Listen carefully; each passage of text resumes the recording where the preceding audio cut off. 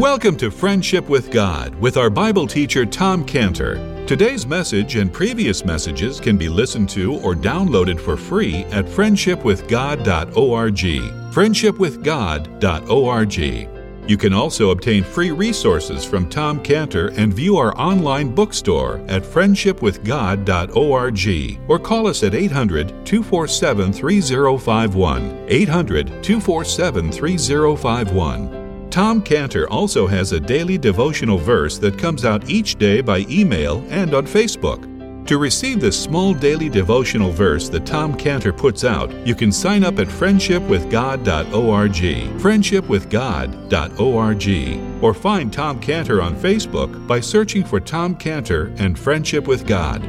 Now, here is our Bible teacher, Tom Cantor. So fasting is an expression of repentance. Fasting is a way to say, I repent of my sins. I feel so bad for my sins. Now, sometimes there are very important decisions that have to be made in life, and we're just clueless. We don't know what we should do. And so that's a time when fasting is the step to take.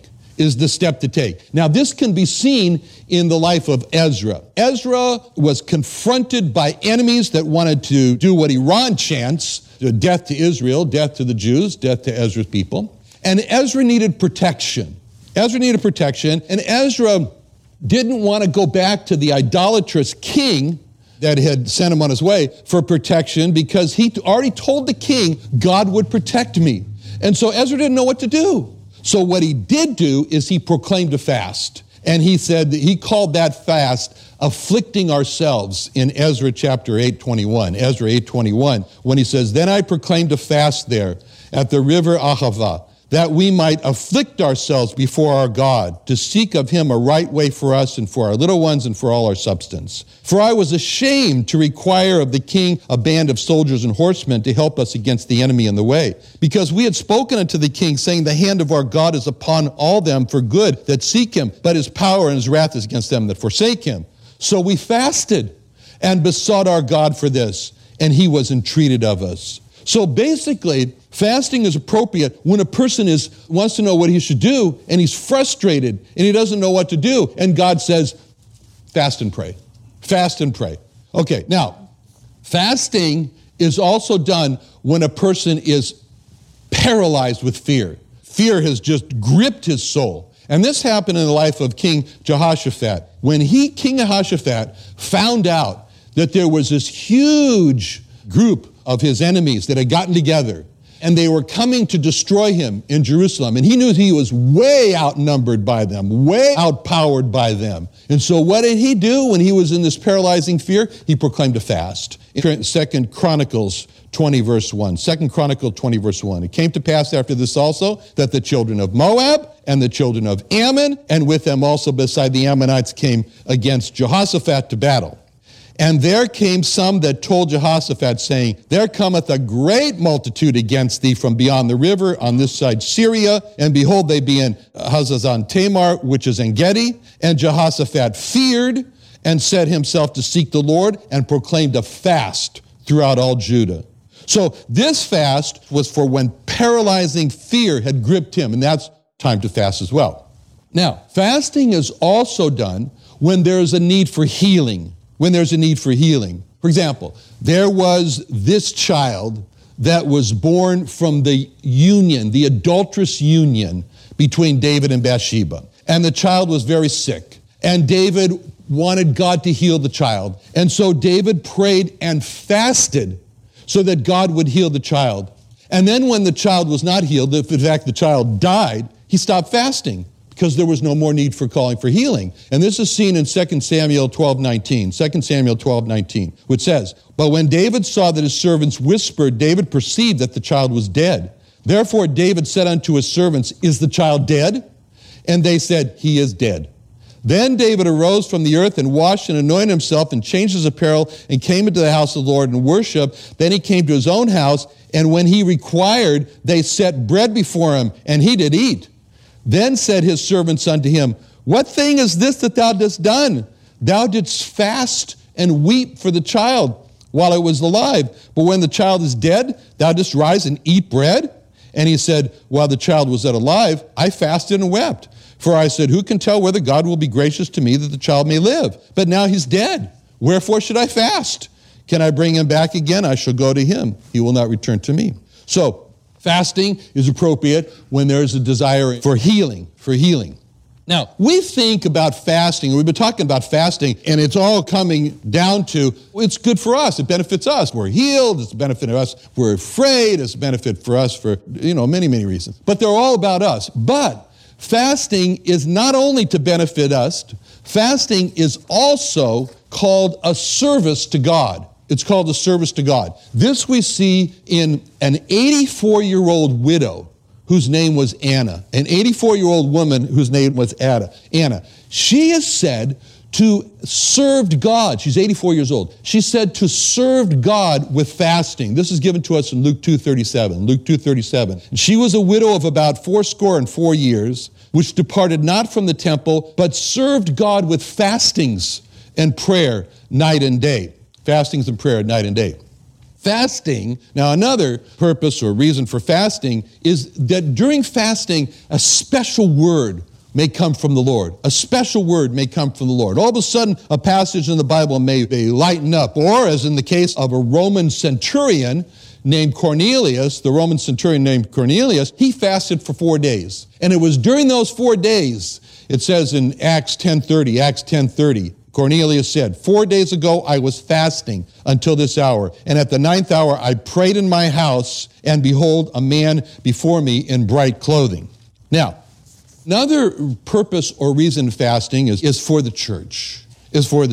When important decisions have to be made in the church, like a selection of elders, that's an important decision. And it's not just who do you think should be an elder? Who do you think should be an elder? There is a process. Or when missionaries are going to be sent out, it's not just a potluck, but when missionaries are going to be sent out, in these two important moves, we have the record of fasting in Acts 13:2. As they ministered to the Lord and fasted, the Holy Ghost said, separate me, Barnabas and Saul, for the work wherein I have called them. And when they had fasted and prayed and laid their hands on them, they sent them away. So when it was time to send out 2 missionaries, when it was time to commission them, when it was time to ordain them, it was with fasting. And when it was time to select and ordain elders for the church, when there was time to do that, it says in Acts 14:23, and when they had ordained them elders in every church and had prayed with fasting, they commended them to the Lord on whom they believed. Okay, now, there's another reason to fast, and it has to do with the greatest internal enemy that we have. The greatest internal enemy we have is pride. Pride is the mother of all sins. It's the one mother of all sins that gives birth to all of those kinds of sins. So our greatest internal enemy is pride. And it says in James 4:10, humble yourselves under the mighty hand of God, that he may exalt you in due times. That's what it says in James 4:10. And the question becomes, how are we supposed to humble ourselves before the Lord? I mean, we're supposed to walk around and hit ourselves or something like that? But we're told how to humble ourselves in Psalm 35:13. Psalm 35:13, where David said, but as for me, when they were sick, my clothing was sackcloth. I humbled my soul with fasting. He says, I humbled my soul with fasting. And, this is hymn 583. This is, humble thyself in the sight of the Lord. It's a fasting in the sight of the Lord, and he will lift you up higher and higher. He will lift you up. Okay, so here we have these reasons in the Bible for fasting. And it helps us to see why in verse 16 the Lord said, when ye fast. Number 1, fast to afflict the soul. Number 2, fast when you're grieving or you're mourning. Number 3, fast to break the power of lust. Number 4, fast to get close to God. Number 5, fast when you're in grave danger. Number 6, fast to intensify prayer. Number 7, fast to repent of sins. Number 8, fast to know direction from God. Number 9, fast when you're afraid, when you're gripped in a paralyzing fear. Number 10, fast for healing. Number 11, fast to serve God. Number 12, fast to hear from God. Number 13, fast for decisions for the church. And the last, 14, fast to humble your soul. So all those are the reasons. It's no wonder why the Lord did not say in verse 16, if you fast, but he said when you fast, because there's 14 reasons to fast, and makes the matter of fasting in verse 16 a when and not an if. So now the Lord is going to turn to explain in the area of fasting what not to do. What not to do when you fast. And this is in verse 16. Again, he says, moreover, when you fast, be not as the hypocrites, sad countenance, disfigured face. They appear unto men to fast, and they have their reward. So the Lord is saying here, don't make fasting a matter of known to others by a sad face and disfiguring the face. Disfigure the face. You know what they used to do is take ashes, they use for fasting, and put on the face and then cry so that the tear lines would be caked onto the face with ashes, okay? And so what he's saying here is that, you know what's important about fasting? Keep it a secret. Keep it a secret. Don't be like the Pharisee in Luke 18:12. Luke 18:12, I fast twice a week. Don't do that. Literally, because he says at the end of verse 16, when it says they have their reward, there's a little word in there, all. They have all their reward. There's nothing more. They're not going to get anything more. So the Lord says in verse 17, now he says, what not to do. So now he moves in verse 17, which is what you should do. He says, but thou, when thou fastest, anoint thy head and wash thy face. So he says, but thou, when thou fastest. Now here, he's telling us what to do. And notice that he uses this word twice in this verse 17. But thou, when thou fastest. By using that word twice, thou, it's like the Lord has pulled each one of us out of this crowd of the religious, and now he's speaking just to us. He says, I don't want you to be sucked in with the majority of how everyone else is doing this. He says, thou, I want you to be different. Like the Lord is like pointing to each one of us, and he's saying, you. And we say, who, me? And he says, yes, you. That's thou. It's like the Lord is saying to each one of them, I've told you the problems of fasting and how others are abusing it with hypocrisy and bringing attention to themselves. It's like sounding a big trumpet. Look, everybody, I'm fasting. I don't want you to be that way. So I'm going to switch my focus to the but thou. And I'm going to tell you how you should fast. So the Lord says in verse 17, anoint thy head. And we look at that. We say, what is he talking about, anoint thy head? Well, he's talking about a common practice that we don't do, but back then, of anointing the head. Now, for thousands of years, the perfecting of perfumed oils was in the Middle East. The Arabs and the Jews perfected perfumed oils. Not Chanel in Paris, but the Middle East was known for their fragrant oils. Some of them were called sweet oils, and these oils typically had a base, a central base of frankincense as a fragrance, a base fragrance, and then they added all kinds of different fragrances to it, essences from the Damascus rose, for example, jasmine, amber, myrrh, all kinds, whatever the beautiful, wonderful smelling herbs and spices. They used these. And like today, there's more than 100 of these types of perfumed oils in the Middle East. Egypt in particular was good at this. They had a method of using a wood press where they would crush petals of flowers and mix the extract together with olive oil. It was always olive oil to make these perfumed oils. So these were the perfumed oils that the merchants carried as they traveled from country to country because they were expensive, they were valuable. In 1968, I remember when I was in Tangier, Morocco, and I went to a bazaar, an Arab bazaar. And as I went into each shop, each shop had its own particular strong perfume. And some of them burned these perfumed oils like incense. It was a treat, just to walk in and experience this. So this practice of filling shops with these fragrant oils, you can experience this today in the Arab sector of Old Jerusalem. They still do that. And of all the books in the Bible today, the perfumed oils are mentioned the most in, can you guess which book? Song of Solomon, the love book. The Song of Solomon 1:3, because of the savor of thy good ointments. Well, I don't want to take away, Leviticus was the sweet-smelling incense, but it talks specifically about these oils, Song of Solomon 1:3. Because of the savor of thy good ointments, thy name is as ointment poured forth. Therefore do the virgins love thee. Song of Solomon 3:6. Who is this that cometh out of the wilderness like pillars of smoke, perfumed with myrrh and frankincense, with all the powders of the merchant?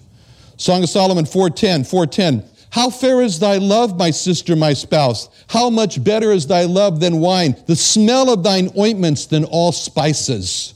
Song of Solomon 5:5. I rose up to open my beloved, my hands dropped with myrrh, and my fingers with sweet-smelling myrrh upon the handles of the lock.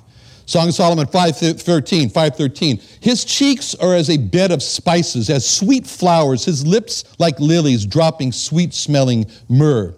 Now, again, we think of perfumes coming from France. No, forget about it. It's all developed in the Middle East. The Middle East fragrant oils were so well known that in Shakespeare's play, Macbeth, when Lady Macbeth is standing there with her hands are all bloodied, she cries out, "All the perfumes of Arabia cannot sweeten my hands." So typically, a Jewish household would have several of these types of perfumed oils on hand. And typically, before a meal, a person would wash, and then he would, look it over and say, which fragrance will I be today, And so which wonderful fragrance do I want to fill the house when I come in there, And then he makes a selection. And so he takes this oil, this perfumed oil, and he, it's not like aftershave, and anoints his head. He anoints his head. And when a person anointed their head with an oil, that was a message to everybody, I'm happy today. I'm well today. And those oils also made the skin look very good. They kept the skin moist and healthy, the olive oil, and it's particularly important in the baking hot sun of the Middle East. So those oils, those perfumed oils, they were expensive. They cost a lot. And so this is what the woman used when she anointed the Lord, when it says in Matthew 26, verse 6, Now when Jesus was in Bethany in the house of Simon the leper, they came unto him a woman having an alabaster box of very precious ointment and poured it on his head as he sat at meat. And when the disciples saw it, they had indignation, saying, To what purpose is this waste? For this ointment might have been sold for much and given to the poor.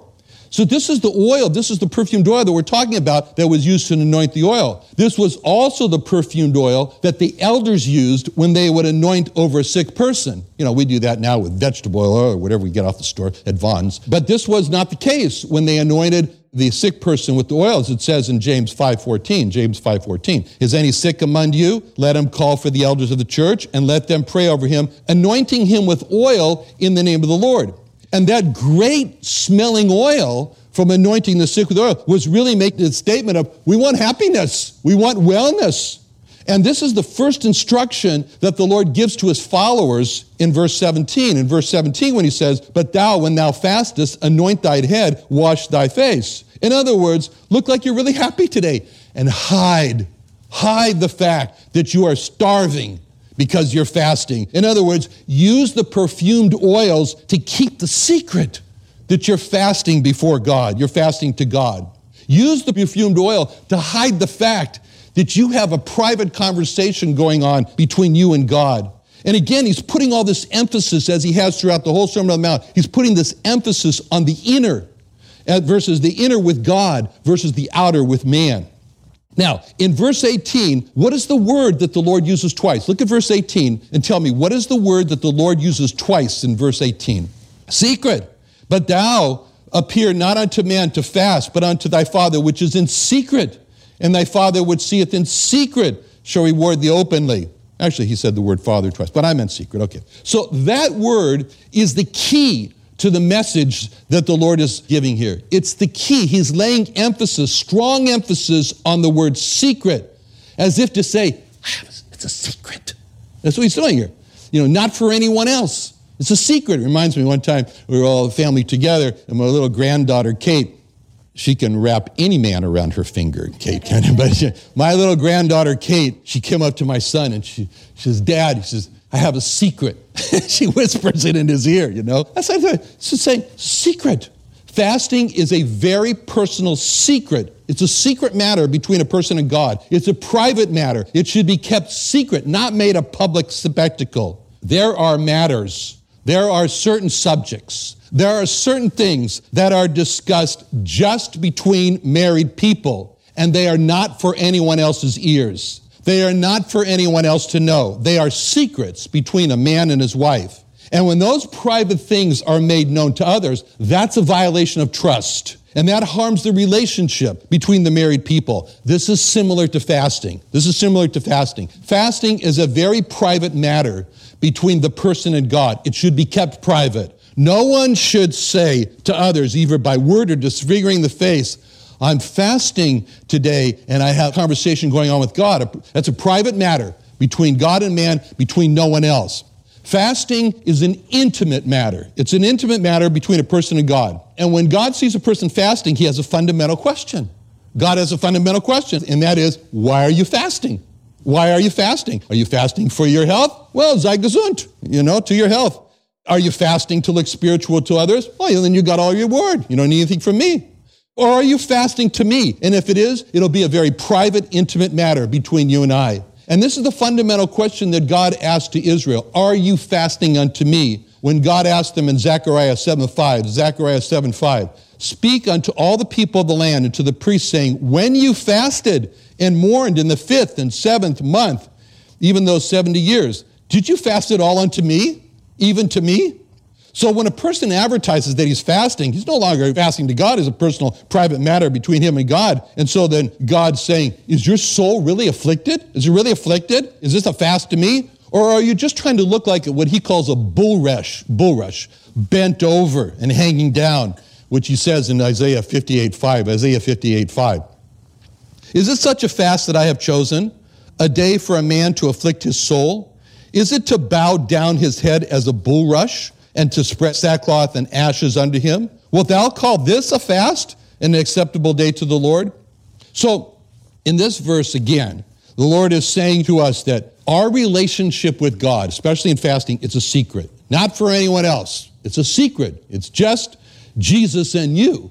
Like the song goes, on the Jericho road, there's room for just two, no more, no less, just Jesus and you. Each burden he'll share, each sorrow he'll care. It's on the, okay. So even though Abraham was married to Sarah, and God was very concerned that marriage should be close, should be intimate, and should be lasting. Twice he had to rescue that marriage. But even though Abraham was married to Sarah, when God called Abraham, and even though Abraham and Sarah were one flesh in the marriage, when it came to God calling Abraham, it was a matter of Isaiah 51:2. Look unto Abraham your father, and unto Sarah that bare you, I called him alone. I called him alone. What is that message when he says, I called him alone? That message is, husbands, that secret relationship between you and God does not include your wife. That message is, wives, that secret relationship between you and God does not include your husband. Times of private devotions are just that, private.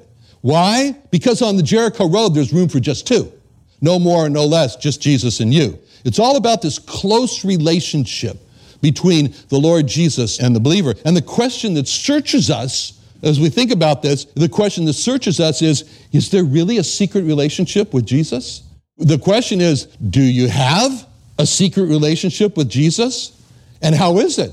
How is that secret relationship? This is searching questions. That's the searching questions from hymn 783, where the questions are, how long has it been since you talked with the Lord and told him your heart's hidden secrets?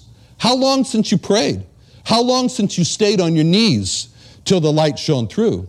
How long has it been since your mind felt at ease? How long since your heart knew no burden? Can you call him your friend? How long has it been since you knew he cared for you? Those are the questions that get to this issue of secret in verse 18. And this is what the Lord has to say about when you fast. Let's pray. Father, thank you so much, Lord, for helping us and guiding us in this area of fasting. Lord, thank you so much for showing us how not to fast and showing us how to fast. In Jesus' name, amen.